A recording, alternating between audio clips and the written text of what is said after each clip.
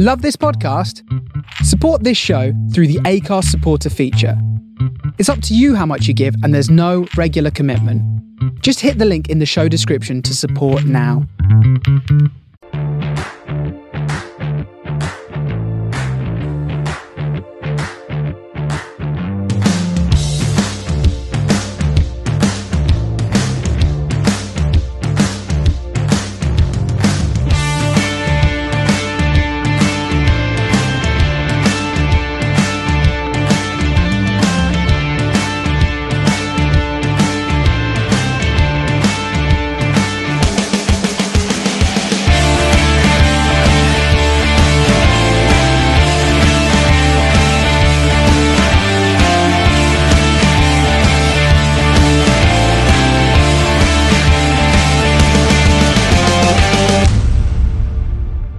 Hello and welcome to Man on the Post Weekend Review.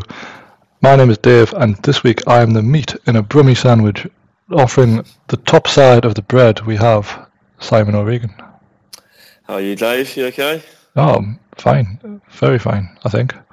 And the other side of the bread, I've forgotten which was the top side and the bottom side now, but the other side of the bread is Chris Cook. Chris, how are you? It'll be a two-man show if you call me a Brummie ever again.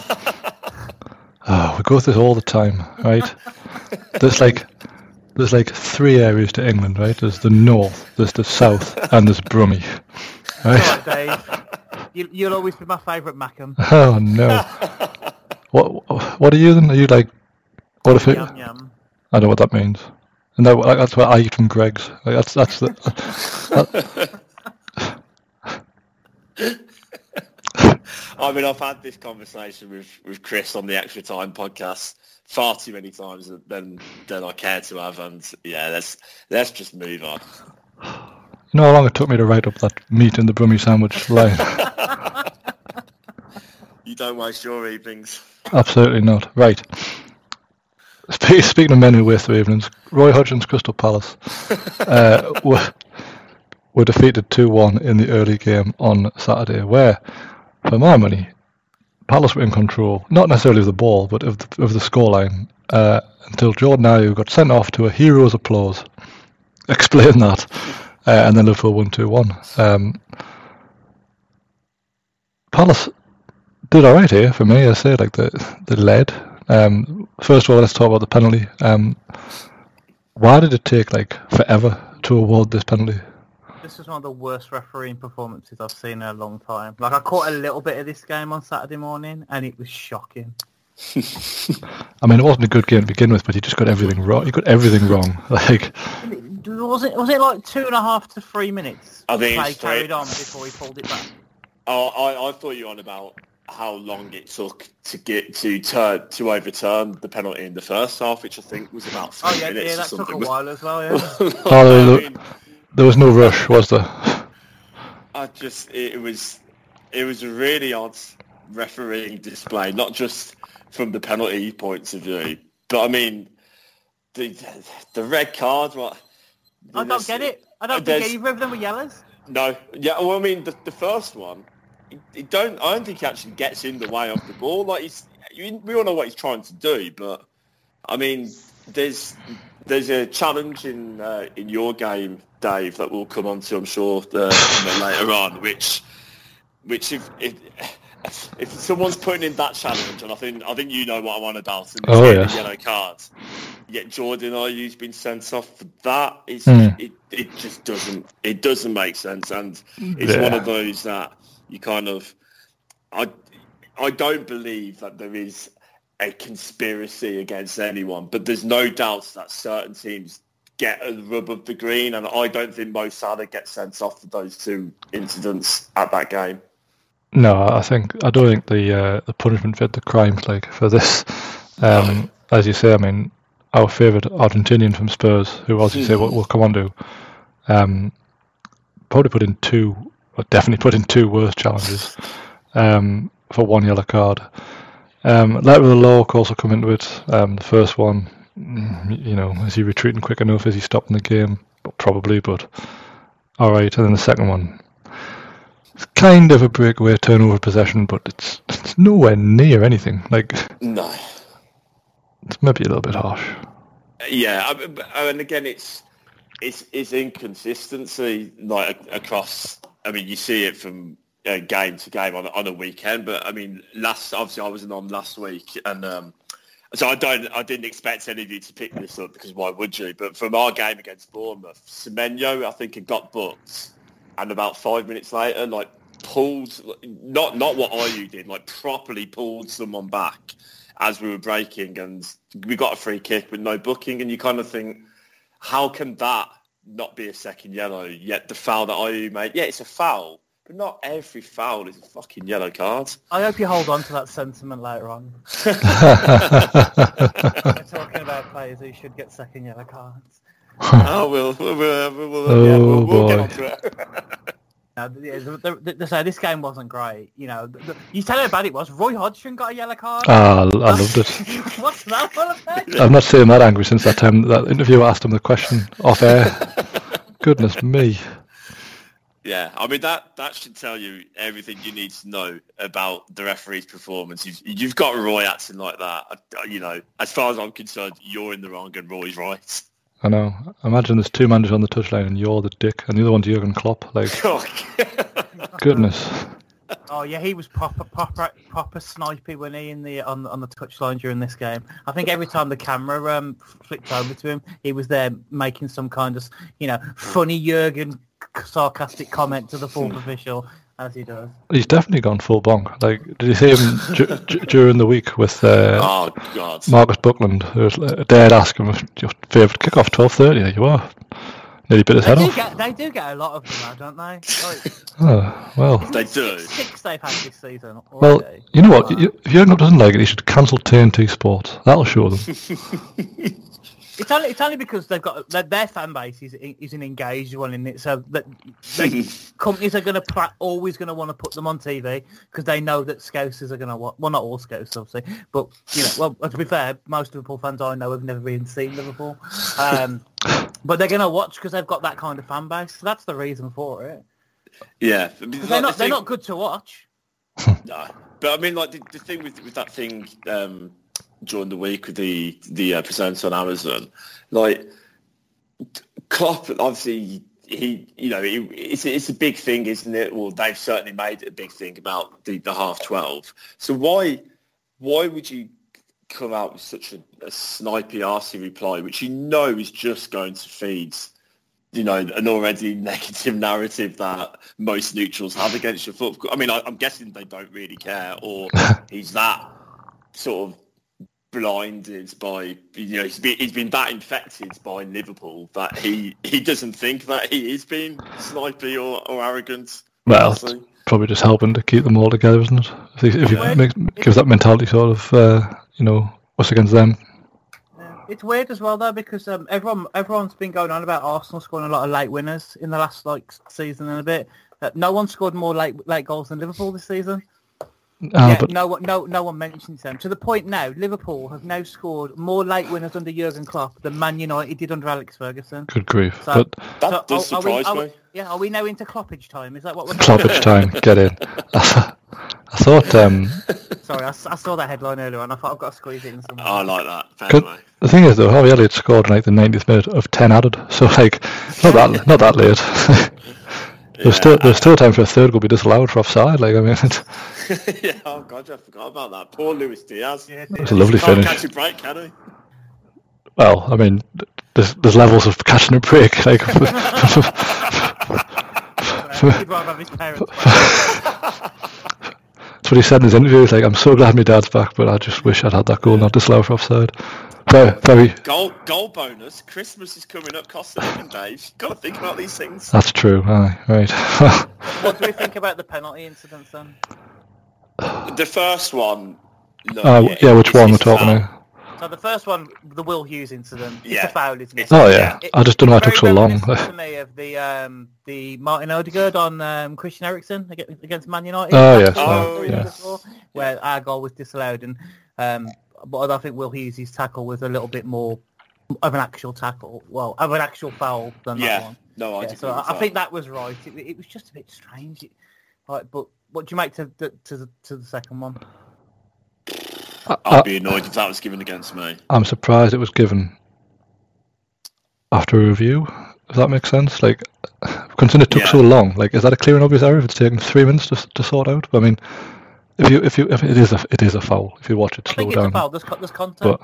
But I think I'm obviously going to take that stance because we're going to talk about. But I think you get far more penalties if those ones are given, which I know isn't the argument. Like, this one is right and it was all wrong for not being given, but like, it just seemed a bit simple almost. But he's made contact, hasn't he? And yes, And the rule had so I remember we discussed this a couple of years ago when the rule came in, and we were saying, like, well, if contact in the penalty area is now a penalty, Wilfred Zaha's going to be the Premier League's top scorer at the time. It didn't quite go that way, weirdly. But that was the rule they brought in. They were like, if there is contact, it's a foul and it's a penalty.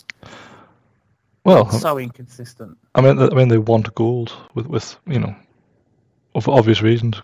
Goals are entertaining, but then there's also like the ridiculous rule where if the ball hits your hand accidentally or otherwise and the player scores, it's disallowed. Another rule we're probably going to talk about. So, it's just like if the defender handles it, it's not a penalty. If you handle it, it's not a goal. Okay, what? All these things will come on down.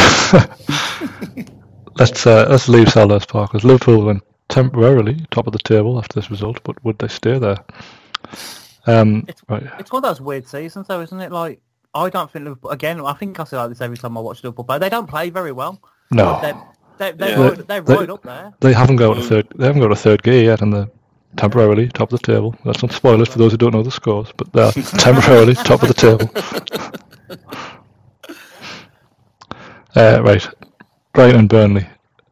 Who the fuck is Wilson Odobert?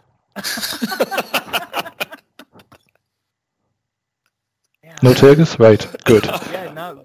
Like, I mean, I just had to click on the score down the BBC thing because I assumed he was a Brighton player from their League of Nations, but it turns out Burnley have got him on that. Well, as long as you're none the wiser than I am, then that's fine. It came up as a goal, and I was like, I don't know who that is. That could be anybody. I don't think I could name that many people in Burnley's team apart from Jay Rodriguez and is it James Trafford? The keeper. That sounds right. Trafford, that's about it. Yeah. And to be honest, I only realised that Rodriguez was still playing for them about 2 weeks ago.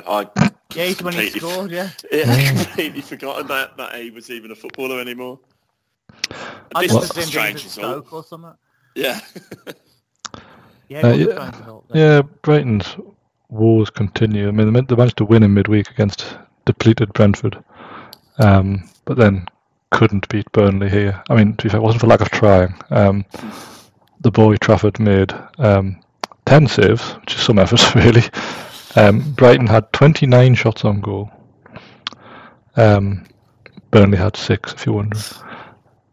So probably deserved to win, but Burnley held on for a point, which not a bad point in the circumstances. Any great takeaways from this one?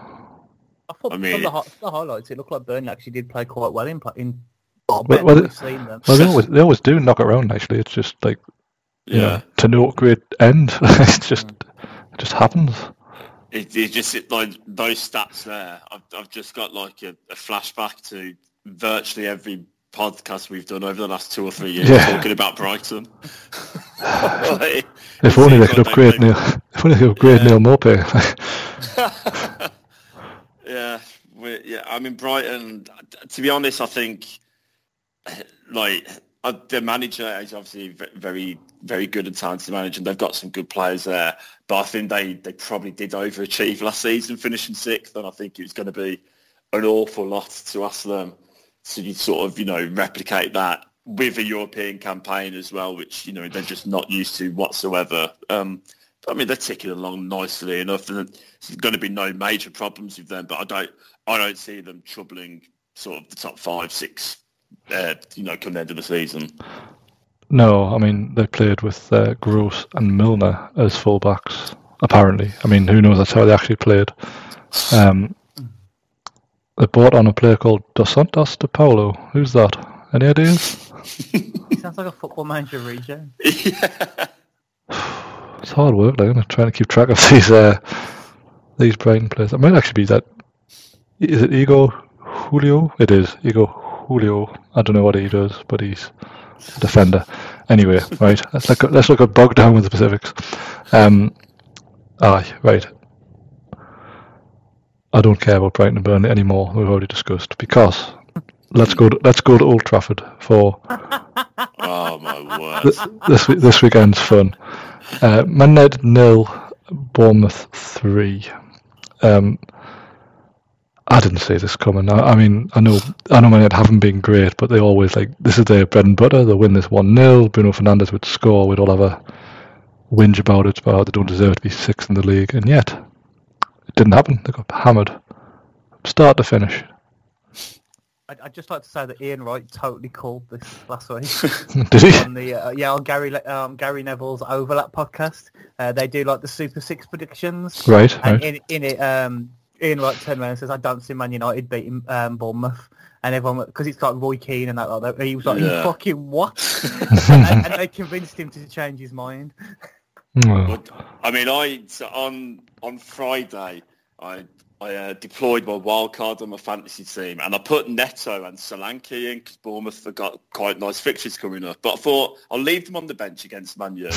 And then about 2:30, I don't know why, but something told me, "You're an idiot. What have you done?" I mean, luckily Ariona and Haaland didn't play this weekend, so I've got those points back in my team. But about half an hour before kickoff, I don't know why, but all of a sudden I thought, I think Bournemouth are going to do these. So I thought I'll pop over to Australia and watch this game for 90 minutes. And, I mean, Man U, I'm never going to get bored sort of laughing and enjoying what's going on there. But, I mean, 3-0, they thank their lucky stars that game was only 3, because that could and should have been 4, 5 or 6.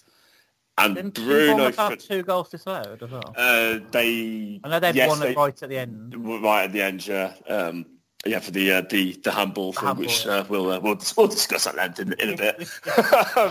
But no, I mean, Man U were just, from the moment they went 1-0 down, and to be honest, even before then, Bournemouth had already looked threatening before taking the lead. And at no stage did I ever think they're going to come back and get anything from this. And I said, Bruno Fernandes, if he's your captain, how is it any wonder? I mean, for me, I think he has deliberately gone and got himself booked to miss, so he doesn't have to go to Anfield next weekend. I genuinely believe he's done that. that did cross my mind, to be honest, because he's a coward, isn't he? Let's be honest. He is. Yeah, he's absolutely a coward, and I'm fed up. And you get it. It's not just him. There's loads of players who pundits constantly want to tell you how good they are. And sometimes I wonder, is it just me? Am I not seeing what everyone else is seeing? Bruno Fernandes has always been a flat-track bully whose stats were padded by ridiculous penalties against shit teams. Whenever he plays against a good team, he's done nothing for Man U. You look at how his behaviour when they got a 7-0 tonking at Anfield last season. So, I mean, I 100% believe he thought, do you know what? We're getting done by Bournemouth at home. I remember what happened last time I was at Anfield. I don't fancy that again, so I'm just going to mouth off to the referee like the prick that I am. Honestly, I'd be furious if he was the captain of my football club. I think that's the exact problem with Man United, though, isn't it? They just do not look like a team at all. I haven't been on for a couple of weeks, so you guys were talking about how Scott McTominay is this, their goal scoring solution, and the only reason Scott McTominay is that is because he seems at times to be the only player who actually gives a damn. So he's not the best player on that pitch by a long mile, but he's probably not the worst though. Weirdly, yeah. I made the mistake of talking up before this game, and he was awful, so bad. But I think he scored last week where he got ahead of their £72 million striker. He showed that more drive and ambition to get ahead of an actual striker who's supposed to be one of the best players. He's going to be one of the best players in the world. Martial started ahead of him. Yeah, and then they announced today that they're not renewing his contract. They're fucking weird. they're not a team at all. Right? It's all individuals. They don't play for each other. The ball gets passed. They don't move towards the ball. They just stand there expecting the ball to come to them, and it doesn't. And I think they highlighted it on Match of the Day as well, didn't they? The Dalot chance. Yeah. Where even Theo Walcott crosses that ball. Theo Walcott doesn't take that shot, and he did, and it shows that they're all out for themselves. The minute Saudi Arabia comes knocking, like that dressing room will empty if they get the chance. It will, won't it? Si, yeah. How is Amrabat received down at Old Ball Club? He's the world's best DM, Dave. Well, I mean, that was the reputation he arrived with, but my Christ, he's terrible. Yeah, he's kind of fallen into the same category that I view Victor Lindelof in that I could walk past him in the streets and I don't think I'd recognise him. Like, you'd recognise him. You'd have his badge and gun. You'd do the. He looks like a 20-year-old old man. Like isn't he only like 26 or something? You'd get in the lift with him and lick his head, and he'd lick yours. That's how it works.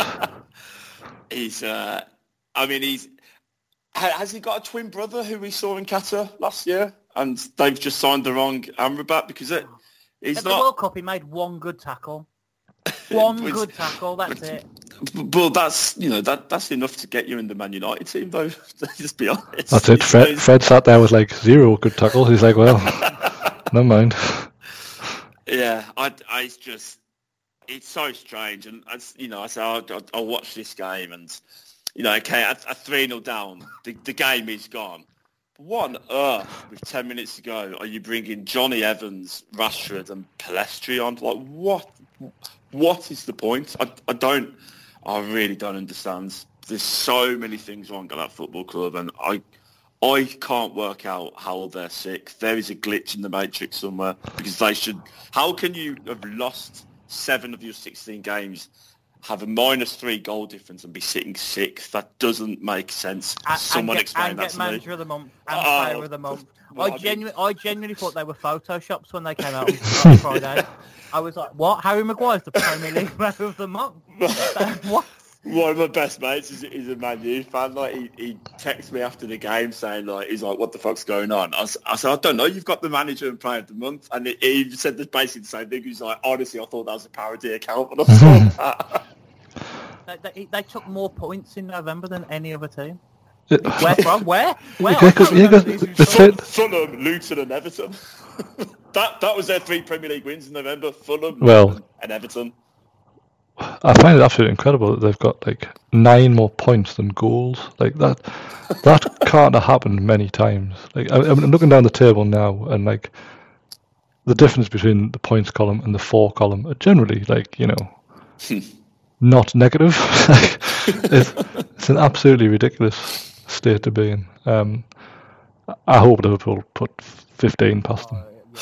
Like anything that hastens them folding that club is great news for me. I've got another tasty stat for you. So in the 10 years since Alex Ferguson left, Man United have now lost more home games than they did in the 21 years he was in charge. I mean, that's how bad the fall has been. Yeah. And they finished in the top 4 practically every fucking season somehow. They'll still finish 3rd. It's ridiculous. I still don't really know why Fergie left. He never misses a game. He's always there. Like, I know, yeah. Just sit him in the dugout. It'll be the same difference. Like, give him a watch and sit him in the dugout, and you're 30 years ago. Like, what's the difference? I don't want Liverpool to beat them too badly that Ten Hag gets the sack. Like they need to do what most teams used to do when they beat Ole Gunnar Solskjaer.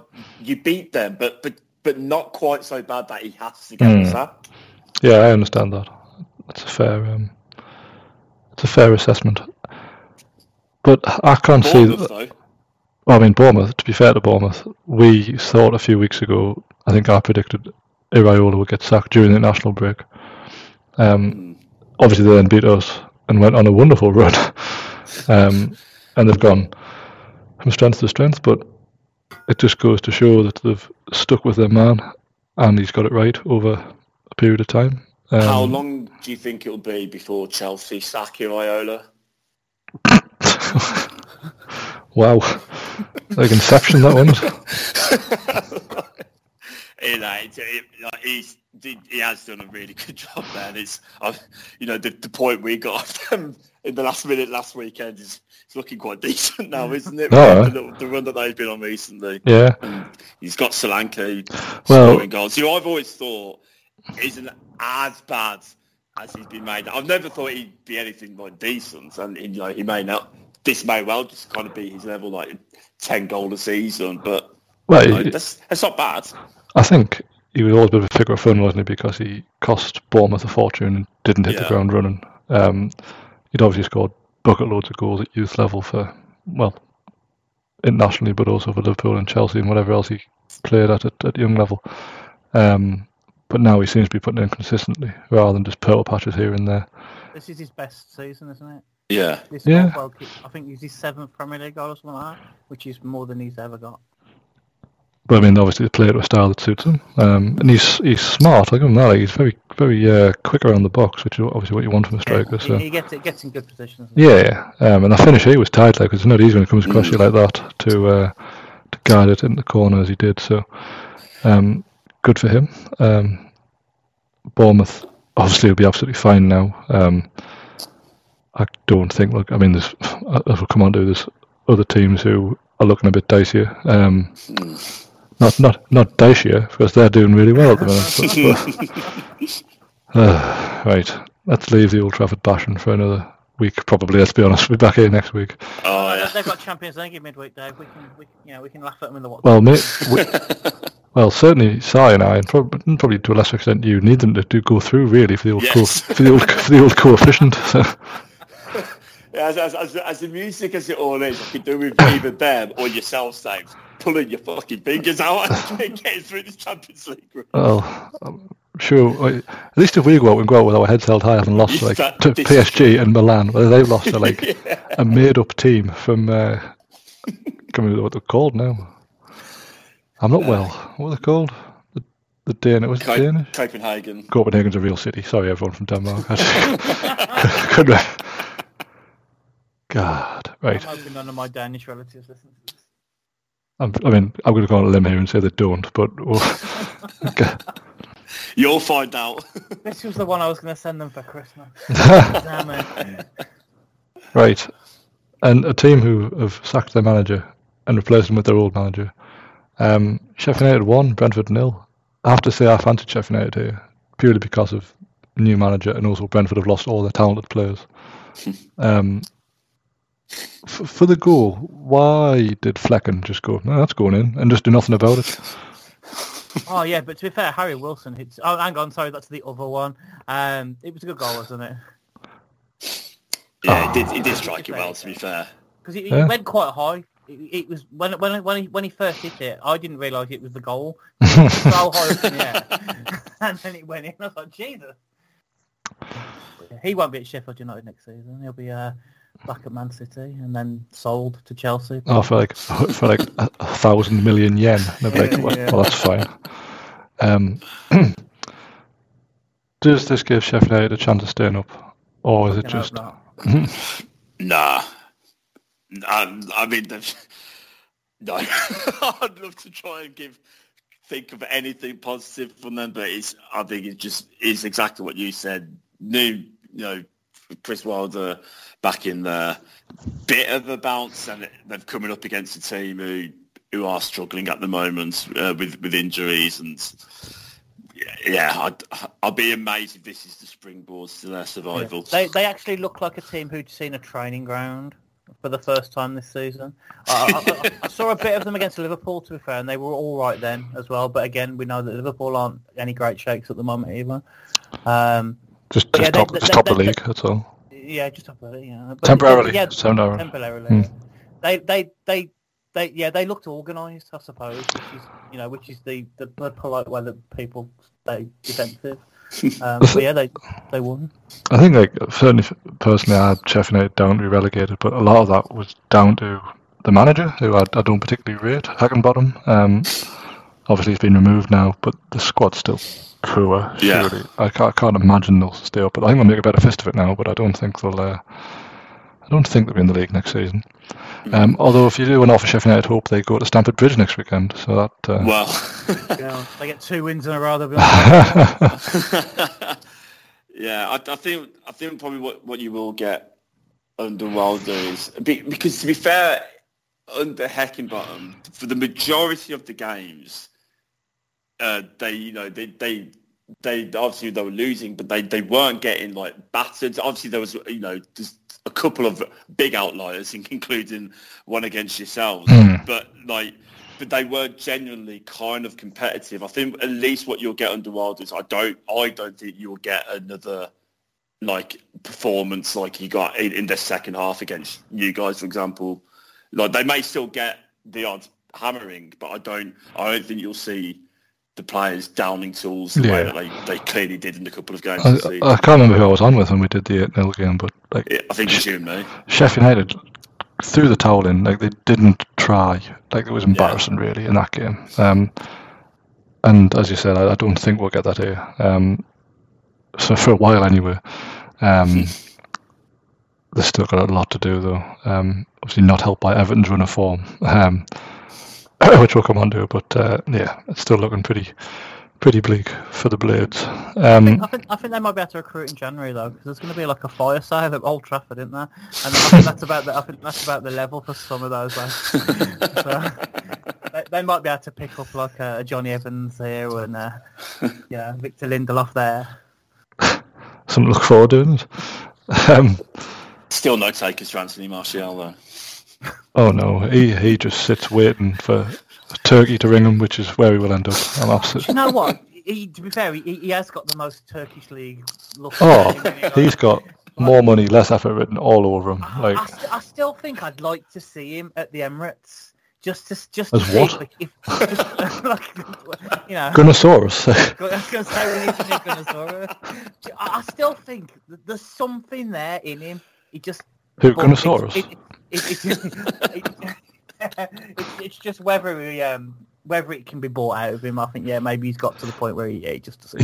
He's just stagnated, and I've no doubt he'll go to like Lyon or something, and he'll score lots of goals, and he'll get a move to, I don't know, Everton or something. That tends to be how it goes. Or West Ham, like one of those clubs who are like, you were good once, have like 400 grand a week. We'll see how it goes. Everton never learned, do they? Brentford, obviously an off day. Going to be a struggle for them without Mbumo as well as obviously Tony. Looks like for a few weeks at least for Mbumo. The worst time as well, isn't it? Because there's loads of games. Oh, that's it. Like you miss 2 weeks and it's like 10 games. Like, season's over.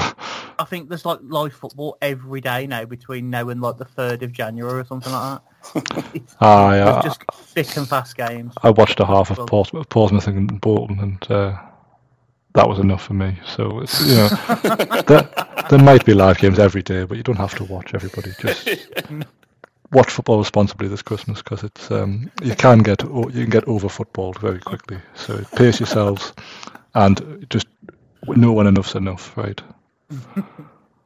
If you're watching Portsmouth Bolton, don't go too soon. That's what I always say.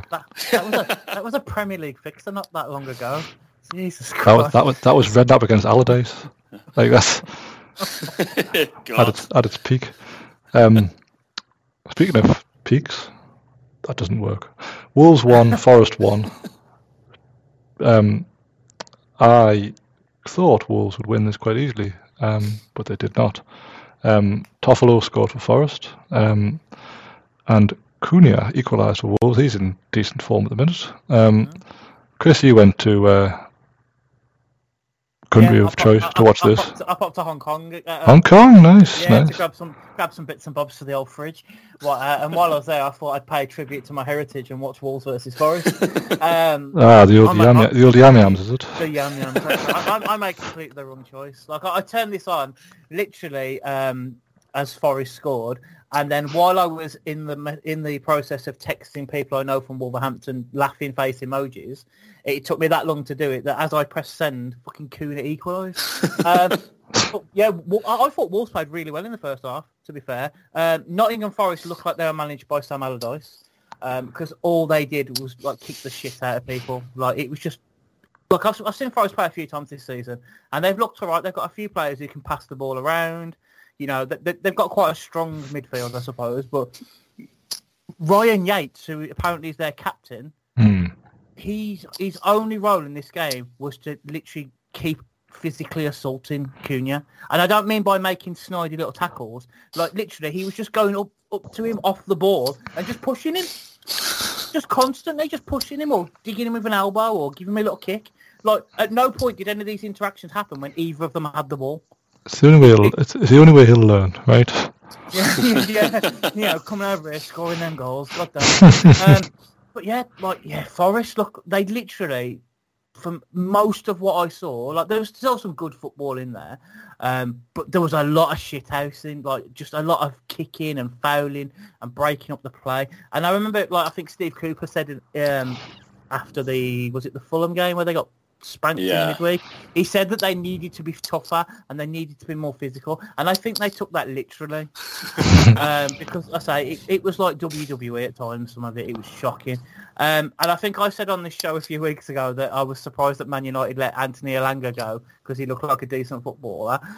In this game he showed why they let him go, because there were multiple occasions where if he'd have popped his head up and made a pass, Forest probably could have got a bit more out of this game.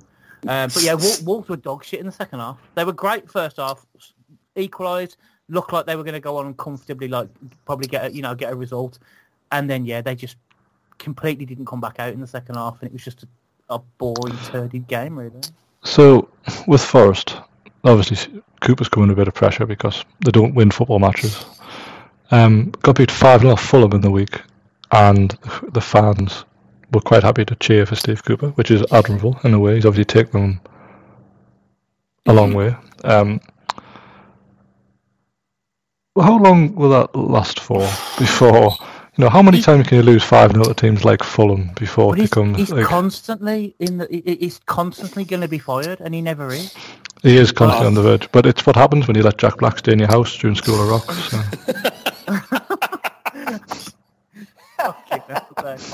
But like, you see that I'm never going over to watch that film the same way again. Someone posted on Twitter in midweek that they... What did they post?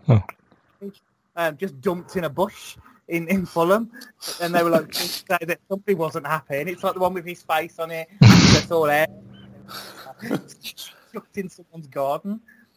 So, and their owner's supposed to be, I think he's supposed to be known for being quite a volatile individual.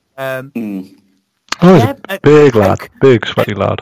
How Cooper has stayed there, I don't know. And apparently the owner's son, was it the owner's son who was there? Like, they showed that's normal, isn't it? And I'm sure they were saying it was the owner's son. It was, And he looked fucking furious. I'm surprised. Every time he showed it, he looked so unhappy. And like, I wasn't sure if he was auditioning for like some kind of Bond villain role. Same way, remember Victor Tan? Like he had that vibe about him, but he just looked so unhappy. Well, like, no wonder he's mad, because like this is his inheritance has been invested in like Morgan Gibbs White. Like, this lad just wanted a yacht, and instead he's got to go and watch fucking Ryan Yates play football, whatever he's called. Like, it's not what he wanted. It's got Olympiacos to go and watch. Oh, does he? Yeah. Oh, well. Yeah, they own quite a few clubs, don't they? Which is, I think that's one of the reasons why I think Steve Cooper. I don't think they should get rid of him, but I wouldn't be surprised if if come February, March time they're still in and around there. You'll see someone from one of these clubs that they come in, because like you say, they've not won an awful lot of games this season, and the points deduction for Everton kind of, I think, has helped them out a little bit, in that there's at least some sort of buffer between them and the bottom three. But it's only 5 points between them and Luton. I mean, obviously we'll come on to Luton later on, and I still probably, if you guns to my head, I'd say the bottom three as they are would be going. But I don't know. I think I probably have more faith in Luton than Forest at the moment, from what I've seen so far this season. I think they should be far better than they are. Yes. You can't get a tune out of, Gibbs White, Elanga, Hudson-Odoi. I know they've lost Awoniyi, but, Chris Wood scored Premier League goals for Burnley. Some for us, but more for Burnley. Even Origi has had his moments at Premier League level. To not be able to get a tune out of that. I mean, they've scored 17 goals in 16 games. It's not great. I mean, Man United scored 18 in 16 and a sixth. So I mean, it's not. It's obviously not the be-all and end-all by any means, but I think he should be doing better than he is. I'm just annoyed that until he gets fired, we'll never get that remake of the Goonies that we're all waiting for. Poor Steve Cooper. But for goodness sake, don't ask him what he thinks about if he's going to lose his job, because he doesn't think like that. I just don't. I don't think like that. He wants what's best for the football club, as long as it doesn't involve winning matches. It's like one of those things that managers only refer to the football club when they're in trouble. Like they never like. Yeah. It's great. It's a great day for the football club. I just want what's best for the football club. It means we're fucked, and it's partially my fault, but let's not admit it. Well, good luck to him. Where we're going? Oh, I know where we're going. We're going to the two. So I can't keep with this bread analogy. Villa 1, Arsenal 0. The bread was buttered on Simon's side, so I'll let you have first dibs at this before Chris channels his inner Arteta about all the decisions he didn't get. And obvious. What's that? Okay. So I mean, obviously, on the back of the results against and performance more really against Man City on Wednesday, to come away with 3 points again, from a Villa fan point of view, this is just ridiculous. What's going on at the moment? The home record has been well documented, but 15 home wins in the league in a row. It's a club record now, and it's we've played some good teams in that run. It's just the result itself absolutely brilliant, but just in the context of the game, I mean, the performance that we put in on Wednesday against Man City was so good and so dominant.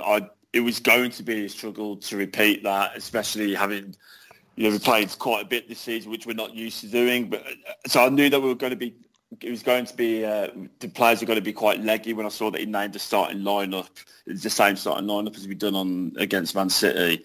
But I thought we started the game obviously really well, scored a goal, which I think the quality of the goal has kind of been overlooked a bit in the aftermath of how other incidents and things have played out in the game. But that started from the keeper. Every outfield player bar Luca Dean touched the ball in the build-up to that goal. And, lovely feat from Tielemans. He's been excellent recently to send Bailey away. Bailey, I don't know what's happened to him, but he's turned into prime Maradona in the last couple of weeks. Got another assist for John McGinn, who was trying to back that wonderful arse of his into someone, but no one was having it, so he just swiveled and stuck it away past David Raya. I kind of think Raya maybe could have done better with it personally. I'm sure Chris will have his opinions on that. Oh, you sound like most of the Arsenal fans. But then we obviously go 1-0 up after 7 minutes, and even then for the next sort of 5, 6, 7 minutes, I thought we were looking really good. But then Arsenal, to be fair, got on top in that first half. They pressed us really, really well, and we kind of struggled to deal with it a little bit. And the second half was, I kind of felt like it went in a similar-ish pattern. I've seen a lot of stuff about Arsenal having had loads and loads of chances to have put that game away. Other than the two Ødegaard ones, which are sitters, especially the second one, I don't really recall any major, massive sitters I would expect them to put away. I don't think that I can't say here and honestly say that Villa deserved to win that game, but I don't think Arsenal did enough to win it myself. I think a draw would have been fair. Ødegaard missed two absolute sitters. The first one, when you're up against the best goalkeeper in world football, you've got to do better. You've got to do better than that. The second one in the second half was, there's just no excuse in that. He did the exact same thing last season Did he? Your place as well, yeah. Oh, God, he did, yeah. Exactly the same. Yeah, it was ridiculous. Maybe it's something about that spot in the penalty box at the whole end. I don't know. I kind of, as I say, I think, like, being brutally honest, I think a draw, personally, I think would have been fair. Arsenal didn't deserve to lose that game, but I absolutely do not agree with Arteta in that they deserve to win it. I personally don't think Arsenal did enough to go and win that game. And I'll let Chris go on now, and then we can get onto the decisions, because I'm sure we've got different opinions on them. To be fair, Si, for the most part, I agree with practically everything you said. Like, while I 100% don't think we did enough to win that game. I think if Ødegaard scores, we win that game. Goals change games, and I think it would have. I think it would have been that way, but it didn't happen, so it doesn't matter. We just didn't have enough. Like the goal, a really good goal, and it was a very Unai Emery goal. Yeah. Like we saw a lot of those back to front type of goals when he was at the Emirates. Ball playing out from the back. And going all the way through. Obviously, we never had anyone with an arse the size of John McGinn. I think I said in the WhatsApp group on Saturday, he should have his own fucking squad number. It played that much of a part in the game at times. But we came out the box pretty slow, and I wasn't sure if it was deliberate. And I'm going to give Arteta some credit and think it was, because Emery clearly did his homework. He set you up in a way to play against us. And I thought maybe Arteta was slowing the game down because, because I think we gave you a good game. Like, and I think even Emi Martinez was quite, valiant about it. You dominated Man City. Yeah. Like in midweek, amazingly, and I still don't think you got enough credit for that. To be fair, it seemed all the focus in that seemed to be about Man City. I thought Villa were brilliant in midweek. But I think against us, we gave you a good game, and if we'd have put our chances away, we would have won the game. But I don't think we had any outright right to win it. Yeah, I felt like from a Villa point of view when Arsenal attacked, I always felt that it felt that you got yourself into a position where, like, hey, now's a chance to create. Like, there was a couple of times, especially in the second half, where Martinelli or Havertz kind of got themselves into good positions down the left, and other than the Havertz ball which Ødegaard missed, it never felt like that final pass was quite there. But you kind of, I felt you got yourself into a position, but then for whatever, I mean, it was just I don't think it's anything. Obviously you might tell me differently, but if I was looking at it from an Arsenal point of view, you're frustrated, but it's one of those, it just not quite at it in the final third. Yeah, that was it. Frustrating was the exact way I would describe that game. I will maintain that. Yeah, it's another one of them. If we had a clinical striker, we win. And that's the difference with us at the moment. I think we gave you a good game. I think yes, you guys were leggy. But Emery made some really good substitutions and brought you back into the game. Bringing Matty Cash on was a good choice. I think if Matty Cash hadn't have come on, Martinelli would have stayed on. I think Cash was more of a match for Martinelli, so we switched it up there again, which kind of changed our gameplay a bit. But we just weren't clinical, and goals win football matches, and we just didn't look like we were going to score one. But if we had it done, we win.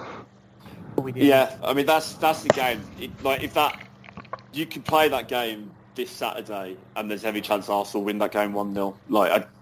It was one of those. The first goal is obviously crucial in most games, but when you've got a team like Arsenal who have been obviously challenged really closely to win the league last year, they're right up there this year. The form that we're in as well at the moment, it's going to be a tight game, and it's fine margins. And then the two decisions, I mean, it's going to be no surprise as to how you feel about them and how I feel about them. Which one do we want to go with first? Should we do the goal that wasn't given at the very end? We win the letter of the law. It's not a goal. Yeah, but it's a stupid goal. It's a shit rule. Yeah, I could. If that was at the other end, I'd be furious. But it's as you just it's the letter of the law. Like it is what it is. It's unfortunate. It's really weird because I was reading on, I think it was on Saturday morning, there was a series of tweets going on about this rule, and the one was what I said earlier on, if the ball deflects or bounces up to a defender's hand, it's in a natural position, it's not a penalty, but if it does it in an attacking sense, it's not a goal. It's not a goal. I don't understand how that makes sense at all. I don't think anyone does. And then weirdly, that's what fucking decides the game. Yeah. But what I do find interesting with that one though, because there's been, there's been the usual stuff, nonsense you get from certain people about corruptions and VAR and all this not. But that was disallowed by the referee on the field. That wasn't VAR who overturned the goal. So I think he got lucky. I think he's guessed. Either that or he has guessed. Got the best eyesight. No, it's Jared Gillett. It's Jared Gillett, isn't it? He's been on VAR for loads of our games this season, mate, and been fucking awful. And do you know what? The same with us. When I saw he was refereeing, I thought, for fuck's sake, he's finally come good for us. I'm pretty sure he was, wasn't it? I think, was it the VAR ref on the Newcastle City game?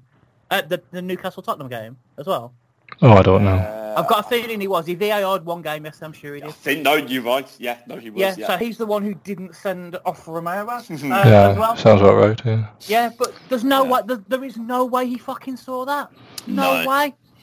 Like, yeah, so I don't, so that's what's annoying, because if he doesn't make that call, VAR potentially gives the penalty. Potentially.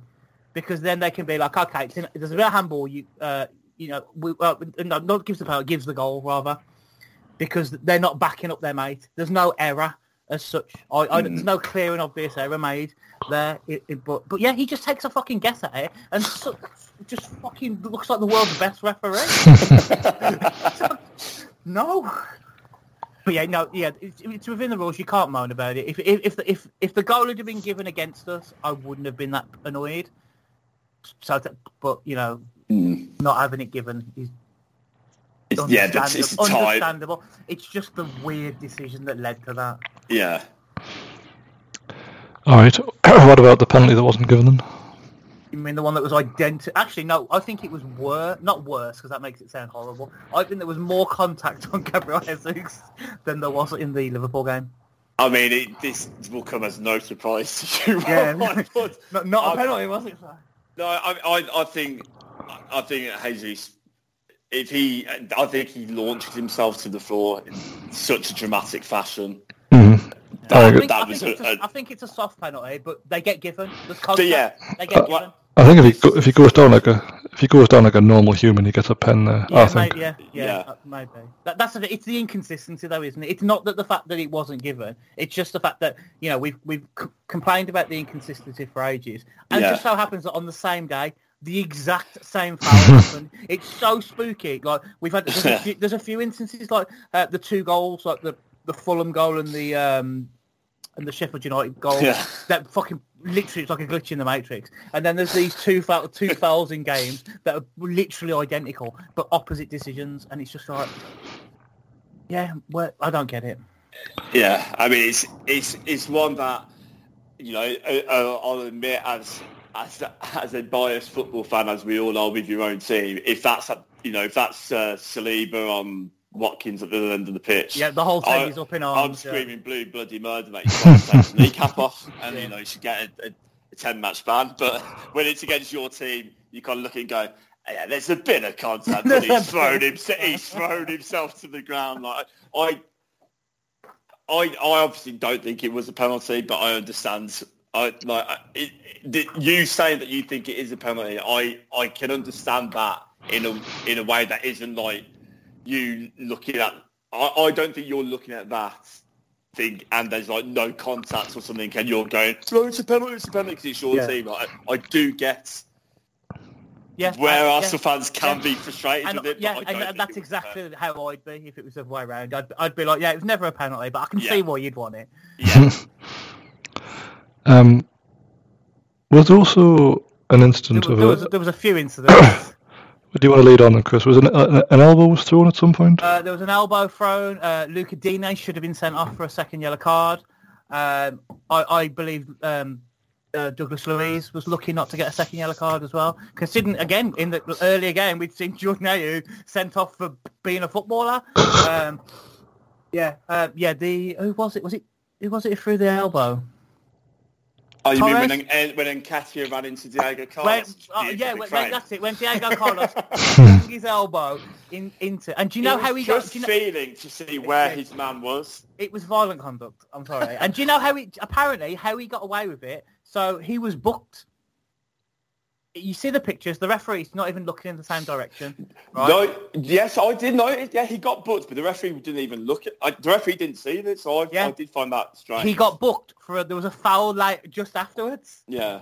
Because play didn't stop or anything. He then went on and committed a foul and got booked for that foul, and that's how he got away with the violent conduct not being checked. Apparently. But then you've got, you're talking of inconsistency. So Douglas Luiz quite rightly gets booked for booting the ball away. 5 minutes later, Saka does the exact same thing when a goal kicks to be given. He thinks it's a corner. Yeah, he's got a lovely smile though. He's got a lovely smile. So but also, like Declan Rice didn't get a book. Whoa! There's lines now, and you're crossing here. Yeah. But Jordan Ayew got his first yellow card for not getting in the way of a free kick. Declan Rice gets in the way of a free kick 2-3 yards out, and it's like, no, Declan, what are you up to? Get out! That's the thing. That sort of thing happens in every game, doesn't it? So that's how ridiculous the Jordan Ayew one was. Yeah. But yeah, no. I'm amazed that the violent conduct one wasn't even looked at and it wasn't even really mentioned that much. It is if you look on Twitter. Goodness me. Oh yeah, no, don't ever look. Even as an Arsenal fan, don't. But yeah, and I'd just like to say, for all the talking about Emi Martinez being the best goalkeeper in the world, right? There were at least 3 occasions where he was in fucking no man's land, like Martinelli lobbing him for fun. Obviously, nothing came of it because he was offside anyway. Yeah, Saka went round him. Offside. So these don't count. They don't count. It doesn't matter. Just because you play that fucking ridiculous Arsenal-style high line. Basically, that when that happens and the player runs through, Martinez knows he's got free rein to go and clatter someone if he wants because it's an offside. And he was playing as if the ball was still in. What I will say with and look, obviously I love him, but I'm not blind enough to know that everyone else absolutely hates him. To see why. He did make one great save though. What I would say and like. Is right towards the end of the game when he comes out and gets the ball and Havertz goes into him. What Havertz is just basically giving Martinez everything he wanted in that moment. Bump into me so I can jump on the floor, I can, square up to you and waste 2 minutes until full time. Like just people, I don't know how people keep falling for his shit out because everyone knows what he does. To be fair though, Havertz got quite a few kudos points from the Arsenal fan base. Of course he will. Of course. I think he knew what he was doing in that instant. I actually thought Havertz had a pretty decent game. I actually think the last couple of weeks he has started to look, but one Arsenal player of the month today, which is mad considering if you go back 4 weeks, he was being talked at like he was a Bouet. Harry Maguire did just win Premier League Player of the Month. Player of the Month was not necessary. There was something else I wanted to talk about in this game. I can't remember what the hell it was. It couldn't have been that important. Oh well. Are Villa title contenders? We're in the race at the moment, but no. I think weirdly, the reason that most of the pundits seem to be using as for why we're not aren't the reasons why I don't think we are. They're kind of talking, saying, playing in Europe. But after Thursday, we won't play in Europe again until the middle of March. We've got another 3 months. And also they kind of say the squad depth, which, again, we've actually got quite a decently strong squad. What it is our away form, which is by no means as bad as some people would have you believe. I think we've played 8, we've won 3, lost 3, drawn 2. So it's all right, but you're not going to win a title with away form like that. And I don't think we are capable of winning the league unless that away form drastically improved. But top 4, top 5, we're definitely contenders for that. I'd say so. Well, happy times for Simon. Not so happy times for Chris, but I still think, after having played Man City and Arsenal in the space of 4 days, if I was having to pick who I think would finish above the other one based on what I've seen with our performances, I'd go Arsenal, definitely. I don't see this as a big negative. You know, you guys battered Man City in midweek, and we gave you a good game, and we didn't win. And could have got something out of it where City were never ever in that. You know, so and that's it. And the way results are going, like Man United will beat Liverpool 6-0 next year. You know, the fixtures in the last couple of weeks have been absolutely insane. Yeah, like teams are going to take points off each other. Yeah, Super 6 is just going to roll over for months. Right? But yeah, no, yeah, I'm not concerned. Like, you know, we've got Liverpool coming up, which will be quite interesting. I mean, you've lost 2 games in the league this season, the way at Newcastle and the way at Arsenal. Like that's nothing to be worried about. Yeah, really. no, that's it. Man United have been talked about, like, you know, contenders still somehow, and they lost 7 games this season in the league. Exactly. You know, yeah. I don't. You know, Man City have lost 3 now. I think so. Yeah. Yeah, we beat them. You beat them. I'm sure they've lost another game. Yeah, I think it's going to be one of those. They lost to Wolves. Yeah, they lost to Wolves. Yeah, so I think it's going to be really tight, and you know, and it'll be about who clicks. I don't think Arsenal have clicked yet. Man City certainly haven't, because they generally don't.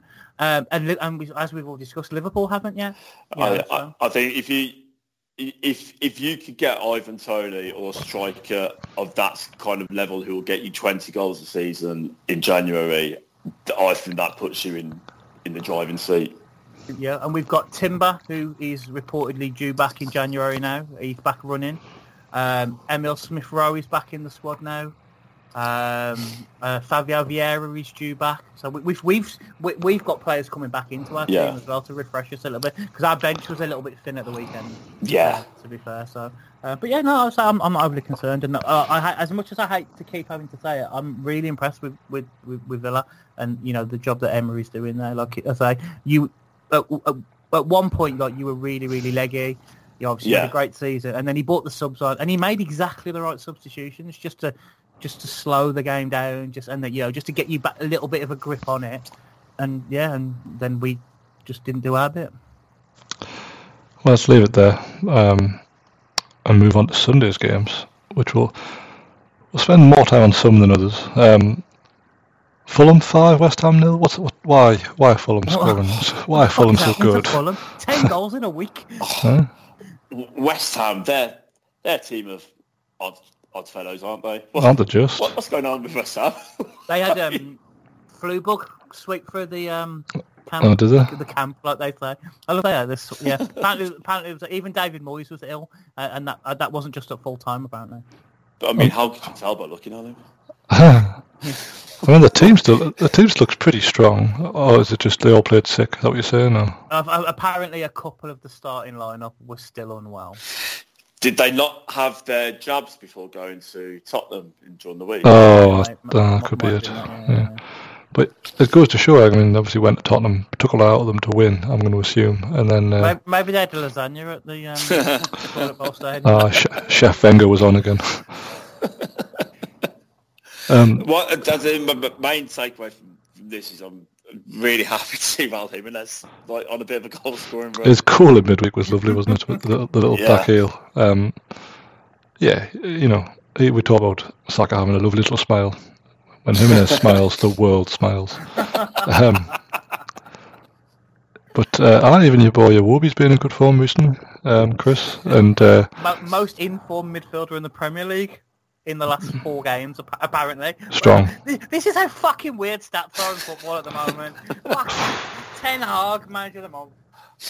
Fucking Alex Iwobi is the Premier League's in-form midfielder. Well, I mean, is that a surprise to a player that would be the first name on your ultimate 5-a-side team? But this is 5-a-side, that's different. I love Alex Iwobi, but it's still different. He's having a right renaissance, it's great. Fulham are playing 5-0 aside at the minute because they're just battering all who come between them. They're now 10th. Fair play. I didn't see their last 2 results coming. I've got to be. I mean, I don't think anyone would have. I don't. Not really that surprised they won necessarily, but to win 10-0 in aggregate against West Ham and Forest is a good effort. They visit St James's Park next Saturday, so hopefully they're tired out of goals. They've used up all their goals over the festive period in this last 4 days, haven't they? Well, I warned them. I said, don't go too fast too quickly. There's a lot of football to still be played this festive time. Speaking of teams who are bizarrely good now, Everton 2, Chelsea 0. I mean, we got battered by Everton at Goodison Park on Thursday. I say battered. It was actually quite close for 78 minutes, and we just went full bonk. Kieran Trippier forgot how to football, and Everton ran away with it after that. This one, as you'd expect, Chelsea had a lot of the ball, quite a lot of the chances to be fair, but Everton took theirs when they came along. Any great takeaways from this one? Chelsea are bad, aren't they? I mean, Chelsea are really bad.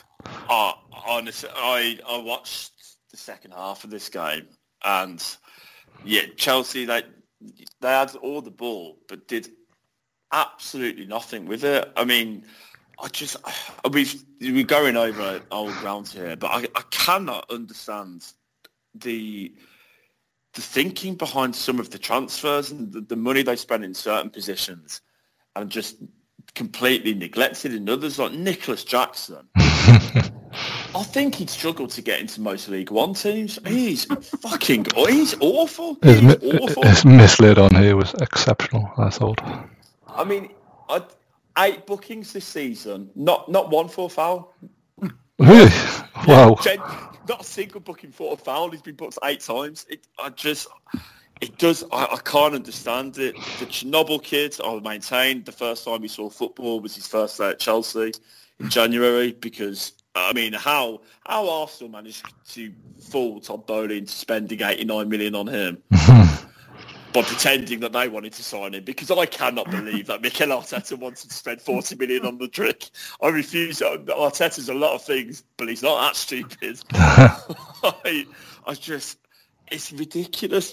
The first goal, what Sanchez does well initially to stop Calvert-Lewin, but then he just lies on the floor.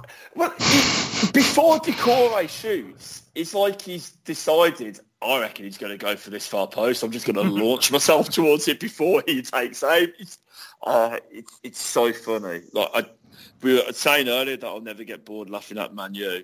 I honestly don't know which one I find more amusing, Man U or Chelsea, because £1 billion, Conor Gallagher is still playing for them. Cucurella has somehow found his way back into the team. It's ridiculous. It's even worse. It's even worse when Pochettino comes out after the game and says he needs transfer. Good one. Yeah, he needs to sign some attacking players, apparently. 17 he's got aren't enough. It's also weird that I never realised this, and I think I can't remember if it was like Match of the Day or on Sky or something they were talking about. The more of the ball that Chelsea have in a game, the worse they do.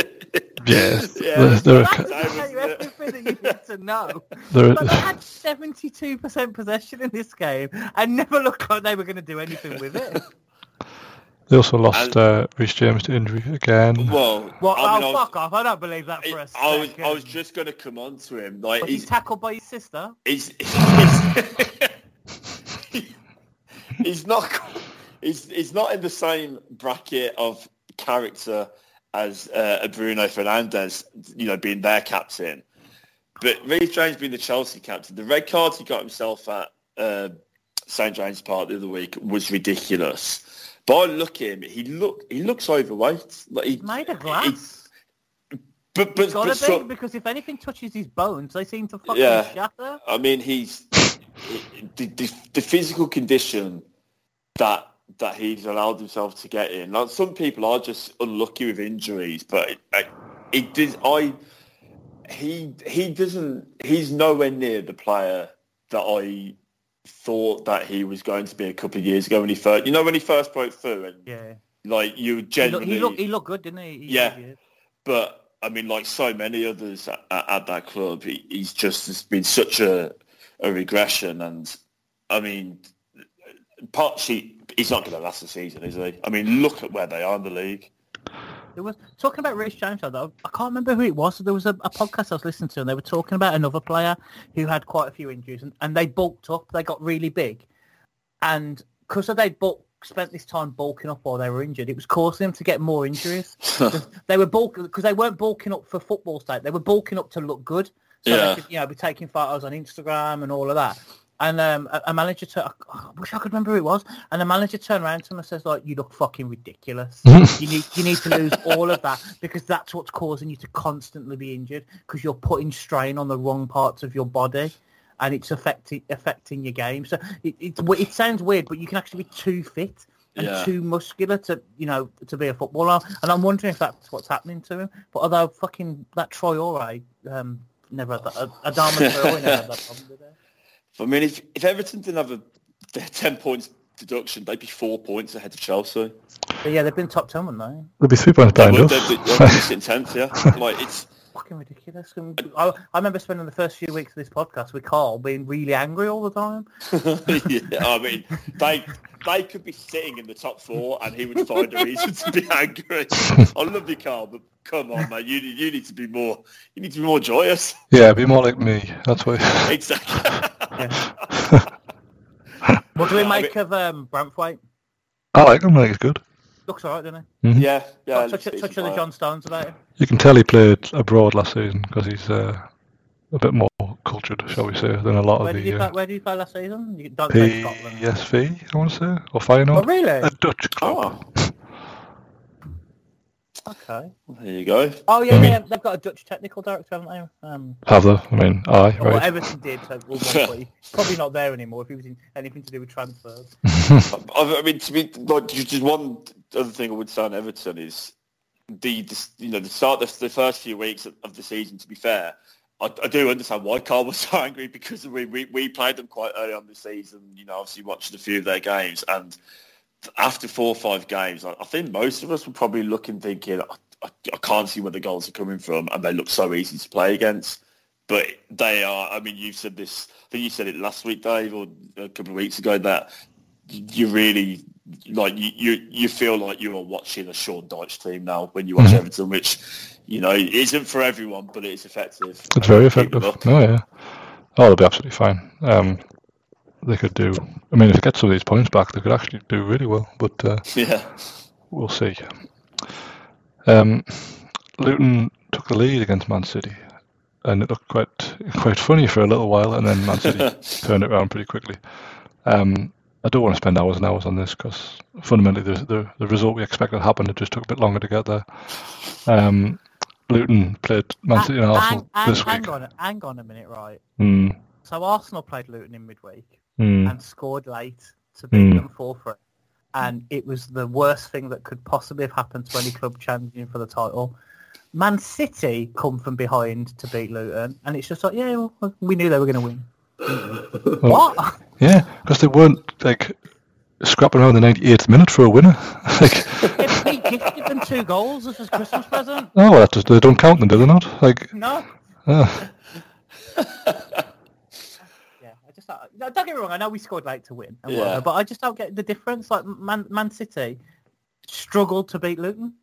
I don't think Luton looked out of this game at any point. But Luton haven't for pretty much every game. To be fair, they compete well. They've had, I think there's only 3 defeats that have been by more than 1 goal this year. I mean, if you're losing by 1 goal, you're still losing. It's obviously not great, but they're at least they've got a spirit about them, which seems like such a patronising thing to say, but it can take you a long way when other teams in and around there, if they don't have that. Yeah. I think for me the kind of the talking point, not necessarily of the game, but Man City in the wider context. Has there been any talk of how long Haaland might be out for? Well, Pep said he might be back for Saturday. Yeah, I heard he was back next week, but then someone said he's got a fracture. Yeah, it's a stress fracture though. Like, and I think by all accounts he's had it for a while. It's just like they can manage it. Is his back? No, his foot. Oh, because he's had back problems for a while, hasn't he? Like, well, he had back problems in Germany for a bit. Yeah, well, it happens quite a lot when players sort of grow abnormally, like he is. Like he's always been massive. I think they'll rest him until they go to Saudi Arabia for the World Club Cup, because like Pep treats these things like they're real things, doesn't he? Like he'll go hell for leather to win that. Who have they got coming up in their next one again? Well, they've only got one game, which is Palace, and then they've got a week off because they're going to Saudi Arabia, and then they play the day after Boxing Day. They always don't. Is it Palace that they always seem to lose to at home though? Well, they were losing. I'm sure they've got a really, really bad. Yeah, they were losing to them last season 2-0, and then Haaland scored a hat-trick. I've got images of Andros Towns. Yes, there was that game. Yeah, similar time of year as well, didn't he? Where they won 3-1 maybe, or something like that. But the game on Boxing Day is at Everton as well, which isn't one of the happiest hunting grounds. Come on, you toffees. They do finish the year at home to Sheffield United, though. Yeah, you know. Chris Wilder's got them playing well. It'd be interesting because, I mean, it's like Pep. Although in years gone by, so when Aguero was there, he used to play fantasy football roulette and leave him out of games inexplicably. But Haaland has pretty much played every single game, so it is unusual for him to just be kind of left out and not. The fact that there's no one really knows. You say there you heard that he might be back for the weekend, and then there's rumours of stress fracture. It's sometimes when a big player gets an injury that they don't really want to announce. It's a bad one. I mean, I could be completely wrong in that, and it may just well be they rested him because they thought he's Luton. But it's unusual. It is unusual, but I think. I mean, he may well be out for a time. I don't know, but I think because they've played so many games in short periods of time. If he's had like a kick at the end of the Villa game or something, and they've gone, well, you know what, this is actually like borderline now. Let's give him a rest for a few days. They've got Red Star in a dead rubber Champions League game this week, so they can rest him in that as well. It might be alright. It's the opposite of what we were saying earlier, and it with a lot of teams because of the Saudi Arabia thing. Most teams, if you're going to be injured for 2 weeks, you're going to miss loads of games. They've got the exact opposite, really, because it doesn't matter if he misses the Club World Cup. Really, he probably will still play. Because like you say, Pep does seem to take that seriously. But it's happening at the right time. So I think it's something they've had going on for a while, and he did it with De Bruyne, didn't he, last season? He left him out for a period. I think it was just like it wasn't this time of year because obviously the World Cup was on, but he left him out for an extended period, and then he came back and he was brilliant at the end of the season, unfortunately. Well, he's meant to be back as well, end of the month.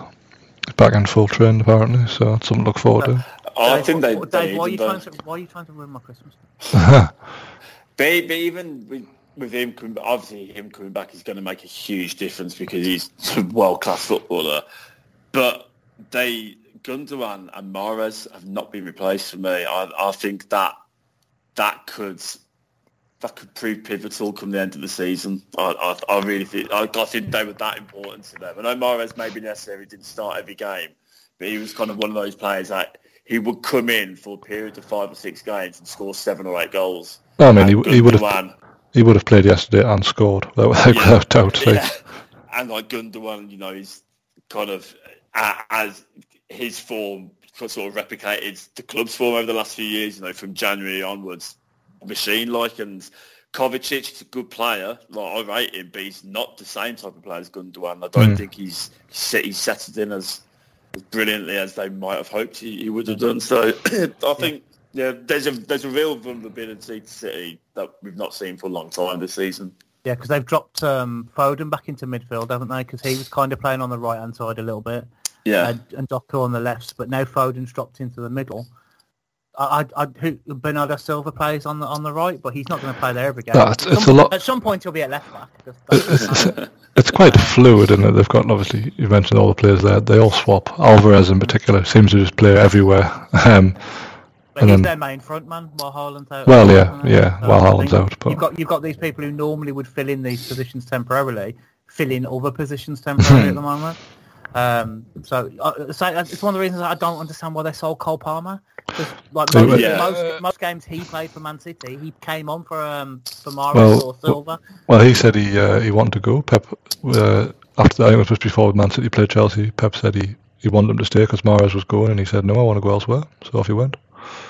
I mean, can Pep just say, well, no, you're not? Yeah, he doesn't know. Like he's keeping that fat guy from Leeds on there. He's admitted in midweek that he's never going to play him. That he doesn't see him in his squad. Yet he's still there. Yeah. I think that's more down to him not wanting to go. What's his name? I always get his name wrong. Johnson. Calvin Phillips. That's it. I don't know why. I can never remember his name.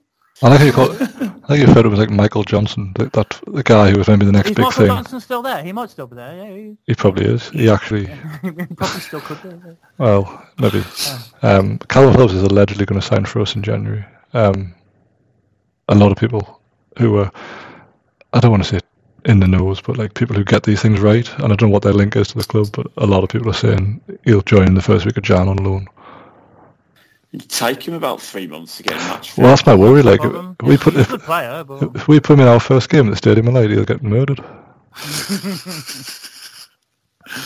Yeah. Anyway, speaking of our, we've tried to put it off as long as possible. I was going to say. I mean, no one enjoyed this result. Tottenham 4, Newcastle United 1. What the fuck are you lot playing at? Chris, we've got nothing in the tank. I'm actually kind of sick of talking about how tired we are, because it's. To be fair, Eddie Howe's never once said this team is tired, this team is fatigued. He's never said anything like that. And I fully support that, because that was one of my pet peeves under Alan Pardew when we played our one season in Europe. Every week Pardew's like, oh, they're so tired. The team's so tired. And you keep telling people they're tired, they believe you. Whereas Howe hasn't said, this team's tired or whatever, and he's always set us up the same way to play the way he wants to play. Unfortunately, at the minute, the results are very similar to when Howe first came, when he got us to play this way, and the team wasn't conditioned for it, or they weren't good enough to play that way. I don't doubt these players are still good enough. I just think that they haven't got it in their legs at the minute, and it's not necessarily playing the same team every week, but we've played in a row Chelsea at home, we played PSG away, we went Man United at home, Everton away, Tottenham away, with the same players in the space of 2 weeks. I mean, Dave, I can't believe you're being so disrespectful to talk about injuries and tiredness when you're talking about a game involving Tottenham Hotspur. Oh, no. With their one injury. Shame on you. Shame on me. We all know the injury crisis they've had. The first team in the history of the game to have injuries, despite being able to put starting lineups full of international guys. and you talk about tiredness and Newcastle. Thought better of you, Dave. I know. Thought better of you. I am subhuman scum, but what I would say is that we could have done better yesterday. I mean, you kind of keep giving the ball away over and over again. What Tottenham do is obviously they bring the two fullbacks in to sort of box you in, so your whole squad is pressed. If you play out from the back, you're in a lot of pressure. You've got to be very good passing out from the back, and at the minute, Jamal Lascelles is not a ball-playing defender. Doesn't help that him and Cher both look like they're on one leg at the moment, which was very apparent at some points yesterday. We couldn't. The one time we did play out, should have scored. Obviously, Gordon squared it, and Isaac, who just doesn't look. Was it 0-0 or 1-0 at that stage? It was 0-0. It was 6 minutes in. Yeah, I think I honestly think if you go 1-0 up at it's a different game. Totally different game. You could have been 2-0 up at that stage. Wasn't there another chance just before that? I mean, probably. Who knows? But it became more and more inevitable as the half went on that we would concede, and we'd concede again. We just couldn't keep it, and I say fair play to them because they're very, very belligerent. We couldn't play out; they were all over us like a rash, and we had nothing. And they'd win that game by half time, which allowed them to sit off a little bit in the second half. We had a bit of possession. We're really missing Nick Pope, Dubravka.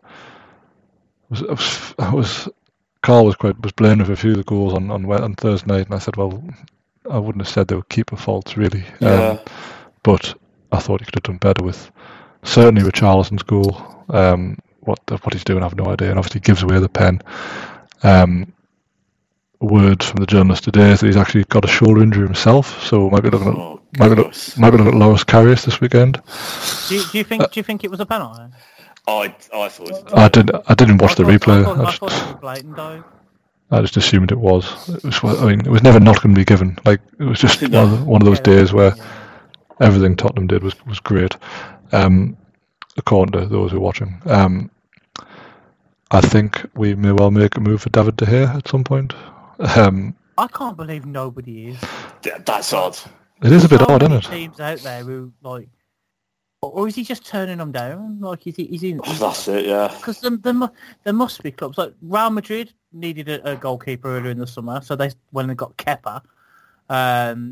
Wolves are looking for a new goalkeeper. I know you're not going to go there, but like, you try your hand, don't you? You're like, you're out of work. Would you have had him rather than going for David Raya? Like, genuine question. No, I don't think he fits our style of play. Okay. And he's shit. No, he's not. He's all right, but yeah, he's not the sort of goalkeeper we're looking for. Yeah. I mean, he's simply better than what we've got at the minute, which is my only reason for wanting. He's better than what most Premier League clubs got. I'm pretty sure Man United fans would carry him back into Old Trafford rather than fucking Chris Packet hands. Do you mean the goalkeeper is statistically, according to Ten Hag, the second best keeper in the league? If you only look at one metric of goalkeeping statistics. It's like he watched Jordan Henderson in the World Cup. Not Jordan Henderson. It's like he watched Jordan Pickford in the World Cup and thought, do you know what? I want to do that. So you know how Jordan Pickford makes theatrical saves to me because he fucking loves the attention. Yeah. But he's good at making those saves, so he can get away with it. And Nana fucking doesn't. And Nana throws him. You see him, and he's trying to flick the ball in such random ways, and he can't do it. Fucking shit. You're talking of interesting behaviour from goalkeepers. Dave, what's your take on the Vicario? I cannot be asked with any of this shit at the minute. It's great.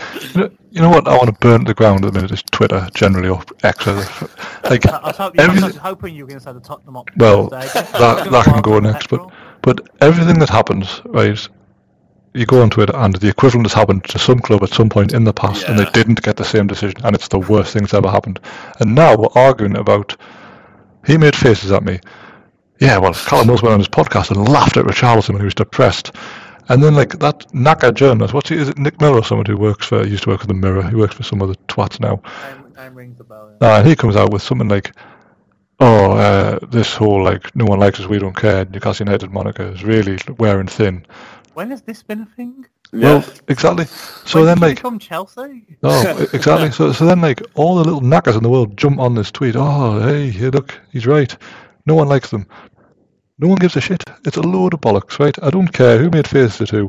When you play football, right, things happen in the heat of the moment, and it should stay within what happens on the pitch. It's happened on the pitch and it's done with, right? We shouldn't be talking about it hours afterwards about, he made faces at me. I think Wilson said that. Jordan Ayew made 12 fouls against Arsenal in March 2021 and didn't get sent off. And he got sent off this weekend. Yeah, that's the sort of thing that happens. And that's just exactly what did happen this weekend. Of course it did. What's ridiculous as well is there's, you actually just sort of the Twitter shitstorm over someone making faces. Should be a shitstorm. It should be for that thug who they think is a hard man. He's not a hard man. He's a shit coward. How he's not got sent off for that? Sergio Romero. He's not a good player. He's not a hard man. He's a coward. He's a scumbag. I cannot stand him. He does it every game. I know. Every game. And they had the gall to send death threats to Matty Cash, making a nothing foul. And honestly, I hate Romero. In fact, he's not even good, but they think he's a really good player. He's like aggression 20. But he's like a defender from the 50s, isn't he? Basically. Oh, completely. They love that. But he should have been. That's how they fucking won it. But how the hell is that not? Okay, I cannot for the life of me. And I don't know if any of you have seen from this morning. The the complete waste of time that his ref watched. So Dermot Gallagher, I've seen this. I don't watch that. Yeah, didn't Dermot Gallagher say it wasn't a foul? Yeah, of course he did. He said that doesn't jump out to me as something that should be overturned as a red card. And Stephen Warnock and Sue Smith's jaws hit the floor. They were like, what on earth are you talking? Not only has he got a stance on him, he's then swipes with his non-stamping foot. Honestly, Dermot Gallagher will be sat in Carl's dunce-seated ball club this week because that's that's how bad of a comment that is. Absolute lunacy. He should have been booked in the first half. He was very late on Almiron, and I was like, I should just book him the minute he walks on the pitch. Well, it would have saved time, wouldn't it? But it wouldn't stop him. They said it would have been his 4th red card of the year. Like who gets 4 red cards a year? Yeah. Even Duncan Ferguson's looking at it going, fucking hell, Sergio, I can't so he's got a family. I hate him. But with something like that, am I right in thinking because he got a yellow card, he can't now be retrospectively punished? Because the referee has dealt with it. Mm. And yet Jordan Ayew is going to be he'll miss a game. It's absolutely ridiculous. But you know what else I fucking don't like? Son. He's a little shit as well. Oh, thank you. This has always been a thing, but he's got a nice smile. He's got a cheeky little smile. He didn't recently break an opponent's leg. Do you know what? So, again, going back to our game against the week, the abuse to Matty Cash for his challenge, and they're like, their fans are going, he's a filthy player.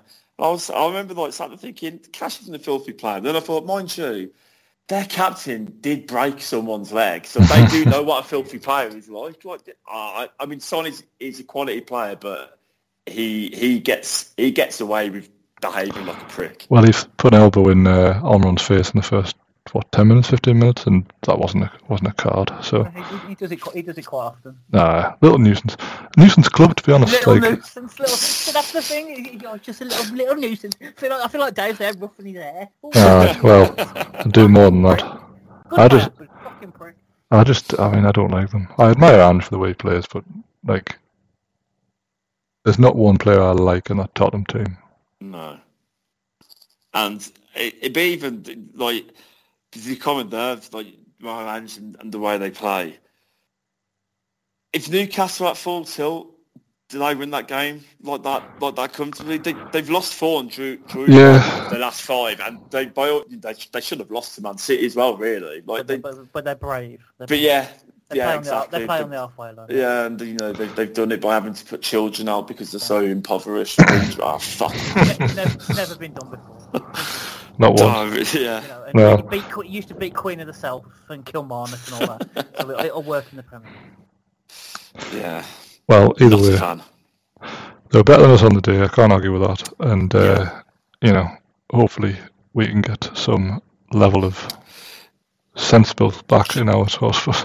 I mean, with your, I think it might have been on Sky, the graphic after of all the players out injured and actually genuinely first team players out injured, not out of the clubs who have got children injured, which apparently count. But anyway, what's how many of, obviously we know Pope is a long term one. Yeah.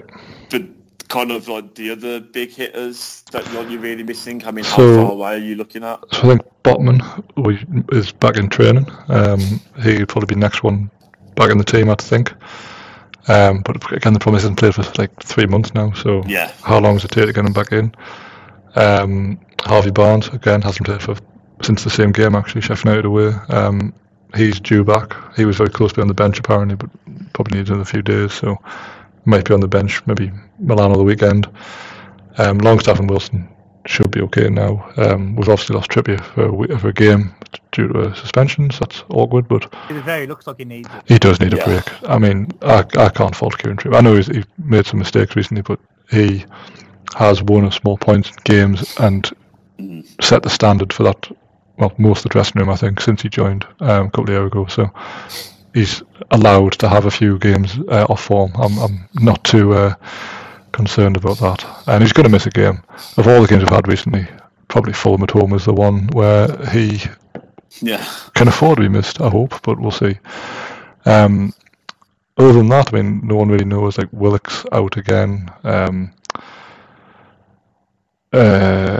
Anderson's got a broken back, as is Dan Burn. How do these things happen? I don't really know.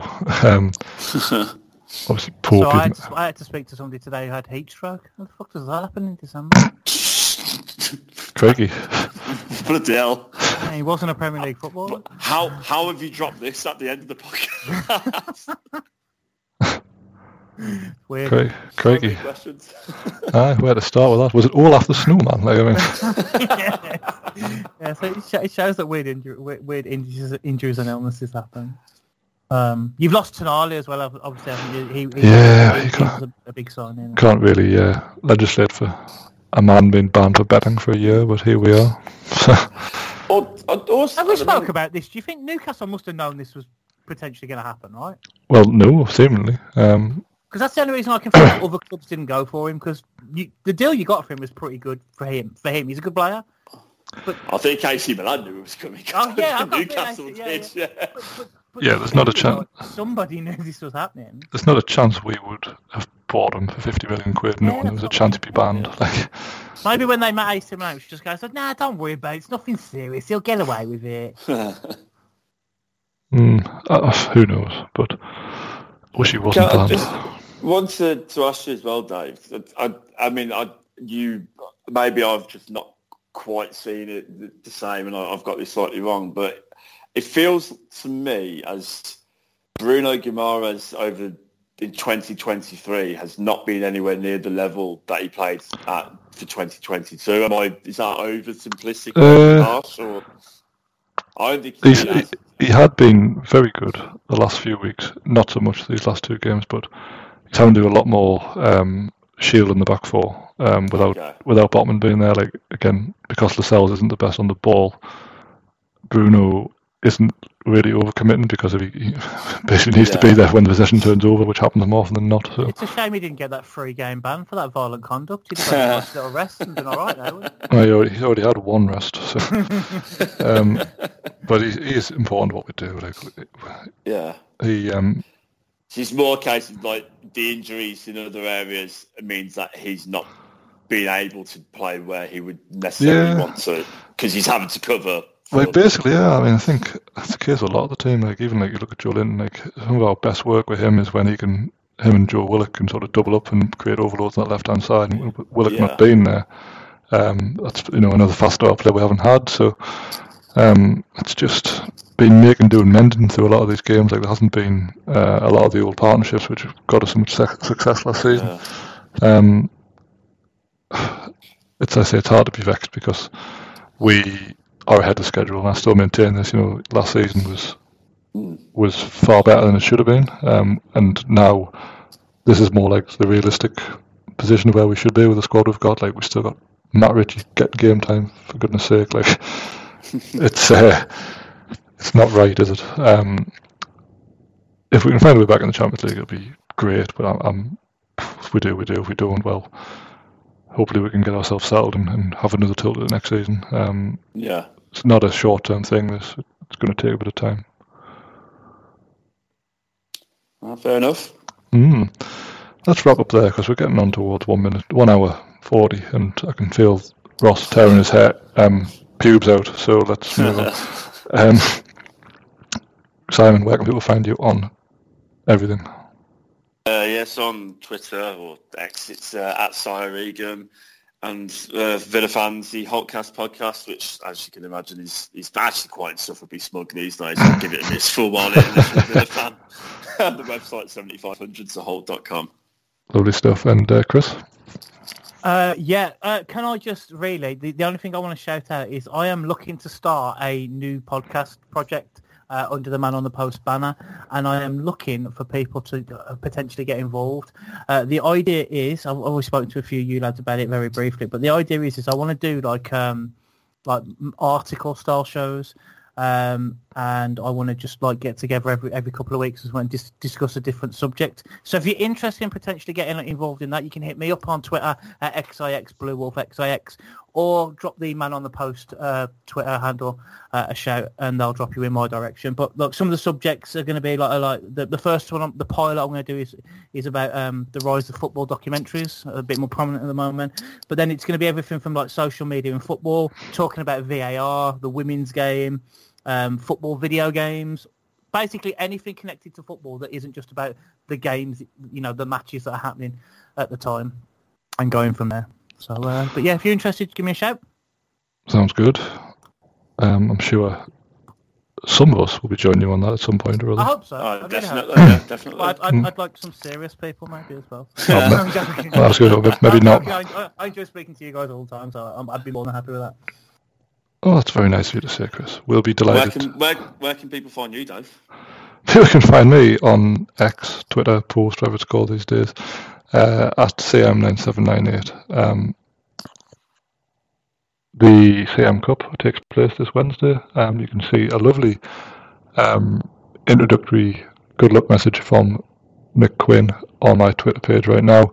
Or the blog will be up. I enjoyed that. The blog will be up on Wednesday. It was pretty cool.